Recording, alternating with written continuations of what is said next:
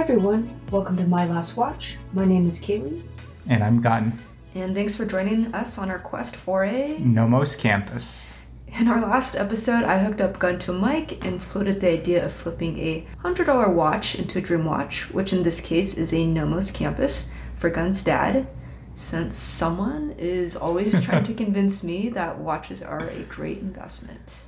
So now I've actually been called out by the wifey, and now I need to decide on a watch to sell. Like I shared on our first episode, I sold my first watch, but other than that, I haven't sold any watches in my collection for the past 5 years that I've been collecting. For this episode, while I decide on my watch to sell, I thought what would be interesting content for my audience. And I thought getting your perspective or your view on this watch collecting hobby and having a partner who collects watches, I just wanted to get your perspective on it. I'm down for that. I think we should give a little bit of context to your audience. Yes. I think it was probably about a year ago that you started your Patina Me Hazy Correct. Instagram account. And I remember, I don't think I found out about it for several months after you started it. Is there a reason you didn't tell me sooner?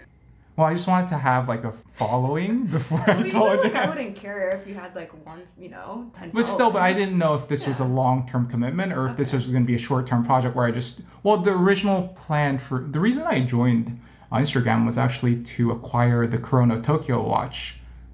Because it was for that launch, because there was a launch coming up, and Chrono Tokyo is an independent watch brand that doesn't actually do a lot of marketing or advertisements, and when they do launch, it's always in small batches. So I knew their main method of communication was Instagram, and that's one of the main points that I joined Instagram, was so I could have a good shot at acquiring the Chrono Tokyo Mori anniversary watch, which I ended up getting because of Instagram.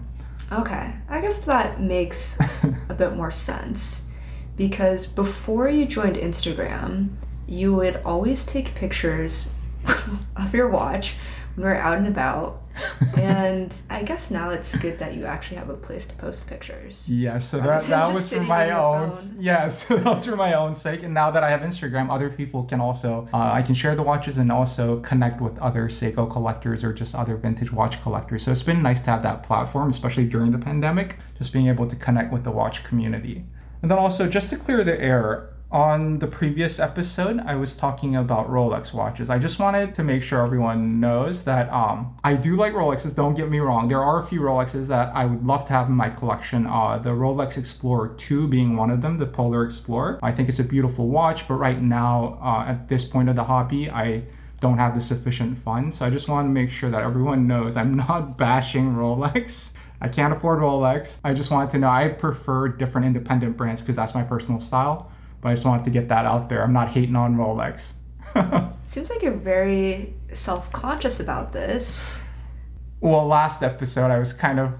You didn't bash them too much. But I just wanted to, make sure You don't want to alienate any... Yes, because everyone collects Rolexes. Okay. And so... All right, that's fair.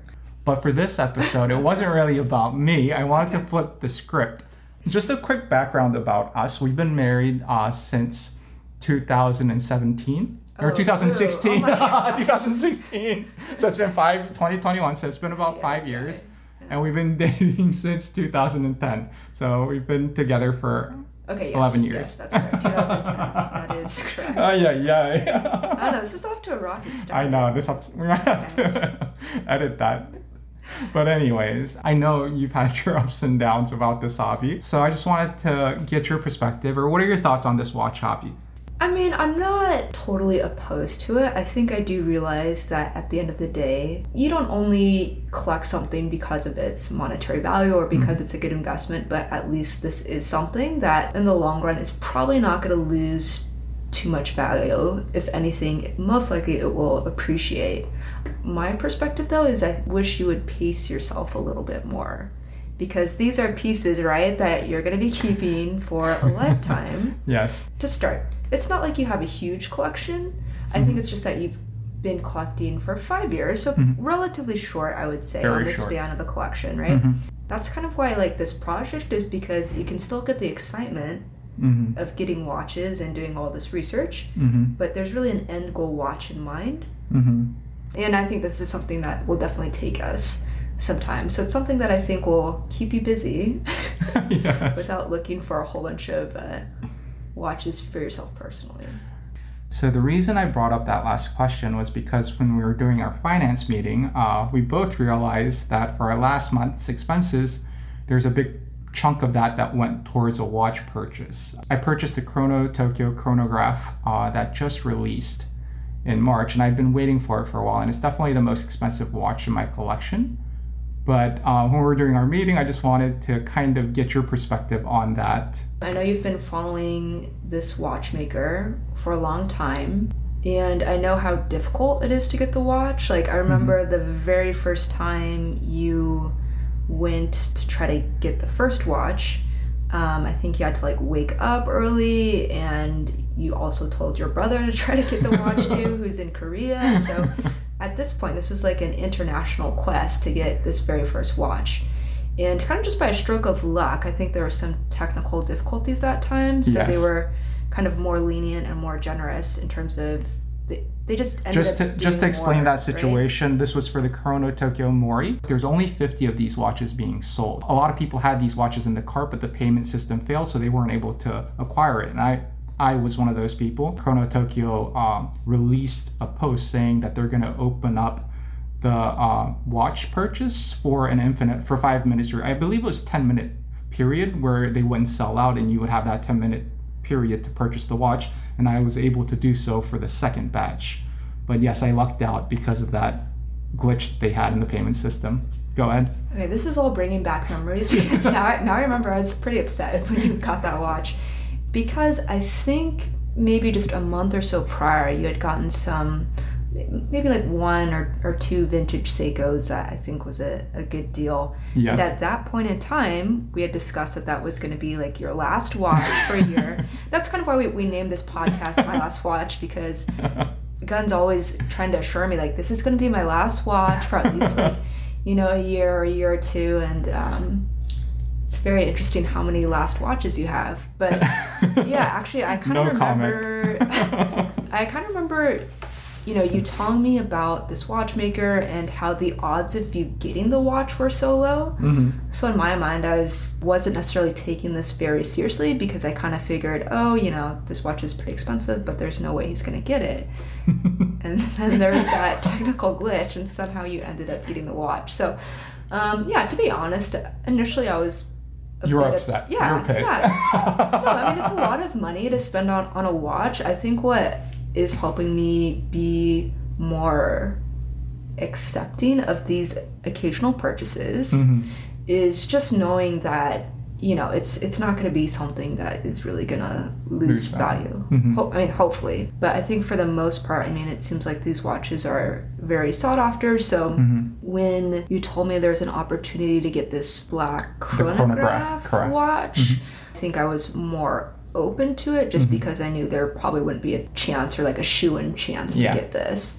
I don't know if lucked out is the right term, but because there were some issues with them shipping the first watch, the watch probably arrived in the States January, February? Yeah. But then it took you like at least 3 weeks to get it to Seattle? At least 3 weeks. There was there was that issue with DHL, and it was during the holidays, and the shipment was held in storage. So basically what Chrono Tokyo did was they have a contributor status, and these contributor statuses, they have certain perks, and one of the perks is for their releases, if you are interested, they'll let you they'll allocate a watch to you. And luckily, because of that glitch before for the Chrono Tokyo Mori, I was able to be a contributor and get the chronograph. So that was the story behind that watch, which I'm very excited to get. I know it's going to take a few months, but Chrono Tokyo, the dials are absolutely amazing. It's one of a kind. And honestly, to get something that has Hajime Asaoka's DNA at a fraction of the price, like I said, the other watches that he sells as independent watches are in the $20,000 range. It's a way to experience his pieces at a much affordable price. And that's what makes me a big fan of the brand. So we're coming up on about a year of you launching Patina Mi Hazy, because you launched that in April, I believe. April, May. Yeah. Okay. It's just really crazy because that was a little bit after we started being in lockdown. Last year, at the end of February, we went to Arizona. Like one day I was on Instagram and I was just scrolling through my feed and I started seeing these ads for Innings Fest, which is a baseball-themed music festival in Tempe, Arizona. Such a cool festival. Yeah, I mean, the reason why that popped out is like we're both baseball. Actually, I would say I'm more of a baseball fan, Correct. and eventually you kind of grew to like baseball as well. So I've been a Mariners fan, which honestly is a very hard fan to be because the Mariners legit have not been good in 20 years. Probably even longer than 20 years. Well, I think 2001 was when we last went to the playoffs, and that was like a magical season with 116 wins. But ever since then, we've, have maybe come close to reaching the playoffs a couple of times, but have never actually gone to the postseason. So, but this year is the year because we have all. Well, what would be ironic if we like did go to the playoffs, but we weren't able to go to any games. Like that would be.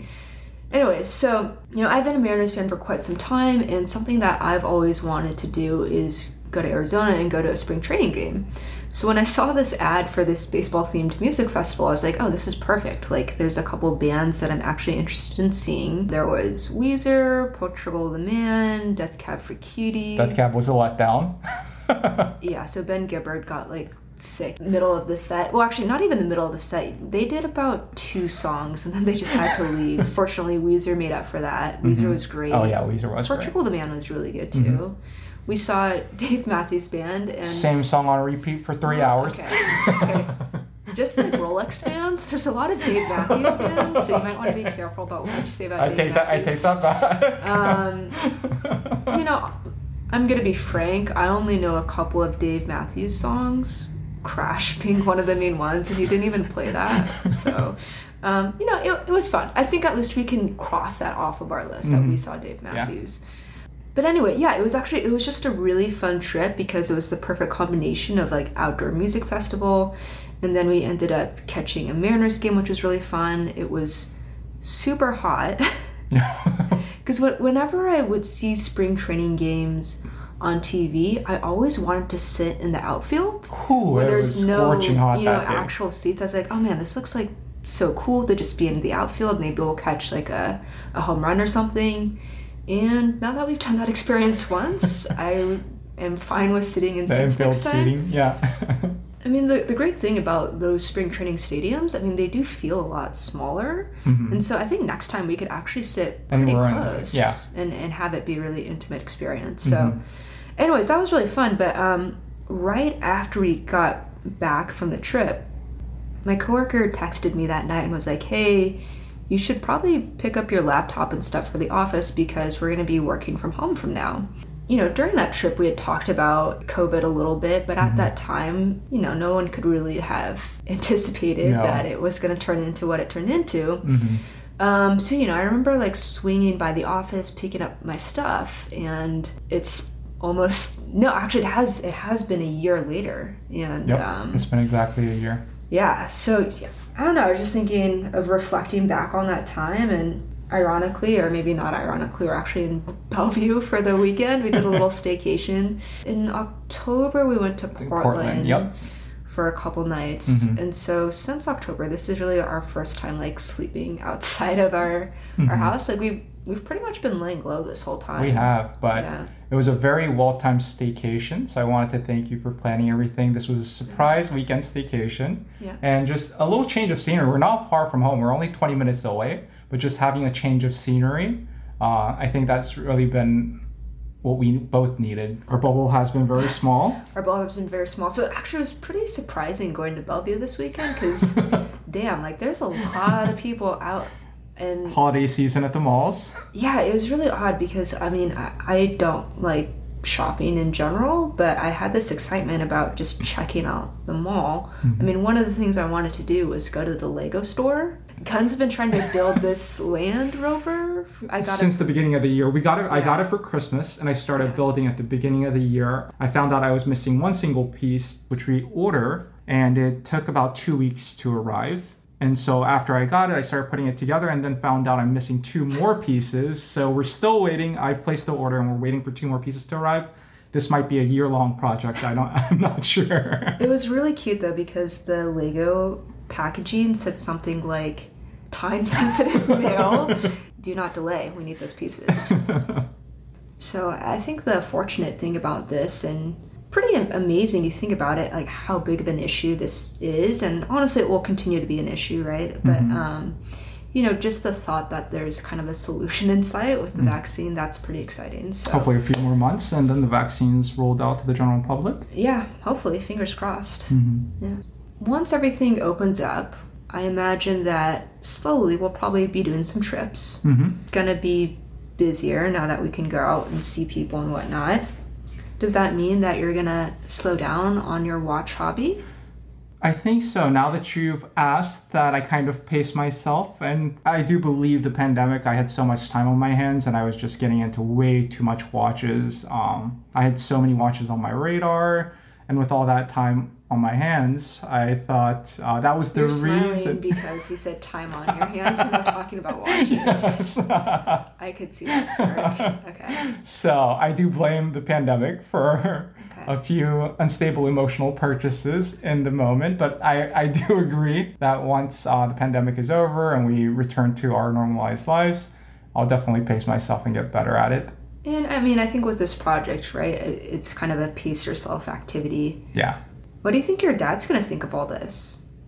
What do you mean? Like his watch that we're going to get to him? Yeah. Well, we should talk about this beforehand. What was really frustrating about the experience in Hawaii was we went into a boutique. It was in Waikiki, and they had IWC, Nomos, and a couple of other brands. And we actually saw the watch that we liked, and we were about to purchase it, and they had it in stock. It was a Nomos Campus, and we wanted to purchase it. They said they only had the one on display. So they didn't have a brand new watch, and they were like, oh, but it's the same watch, but it's clearly not.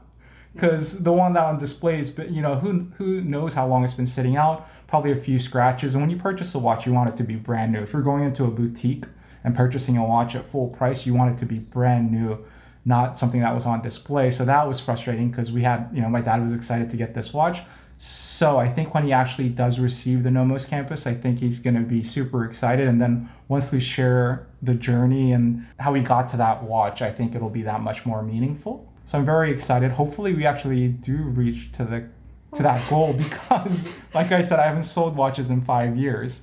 As a watch collector, it's kind of hard selling a watch that's been in your collection. I think the Panerai was very easy to sell just because I never felt like it was my watch, even though it was a gift.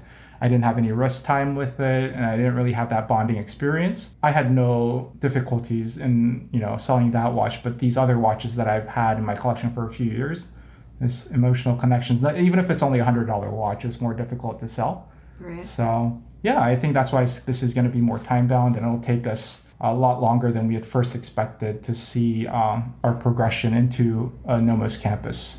And on the next episode, that's actually what we'll be covering, because I think you've come to a decision on what watch you want to start out with. I think so. I mean, I've narrowed it down to 2 watches, but we'll have to. I'll need some more time to decide. But as we close down this second episode, I had one last question for you. So when I was first starting this hobby, I was trying to get you involved in watch collecting as well, trying to get you interested. For our 10-year anniversary, I got you a beautiful vintage Tudor that's your birth year, that has never been worn. When I was looking for a watch for you, I had a couple of criterias. One being it had to be a quartz watch because I knew you would not manually wind or set the time for the watch, so I knew you would not wear an automatic watch. And then it had to be simple just because of your preferred style, simple and classic. And then also I wanted to get something that was meaningful, and so I found your birth year watch, which was found in Portland. Was that last year? No, it's been...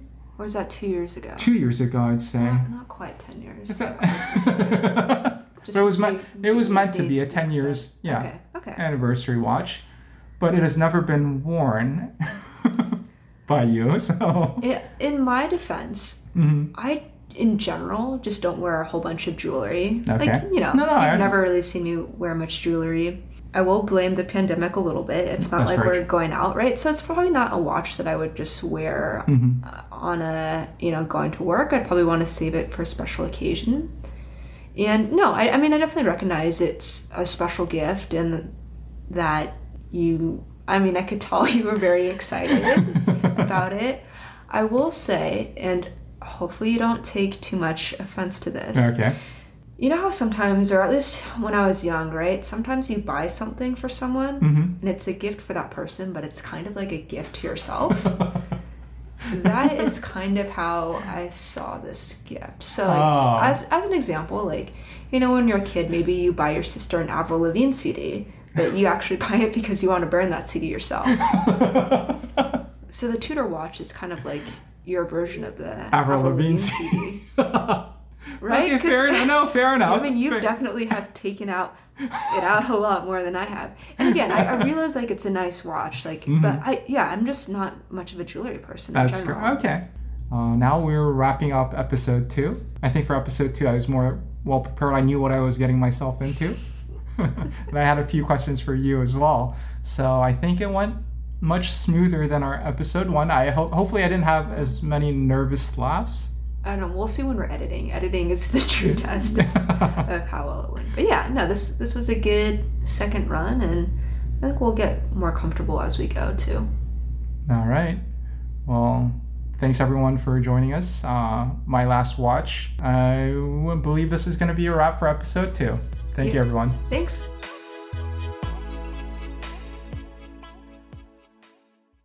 To see some of the watches featured on today's podcast, check out My Last Watch Pod on Instagram. That's My Last Watch Pod, all one word, on Instagram.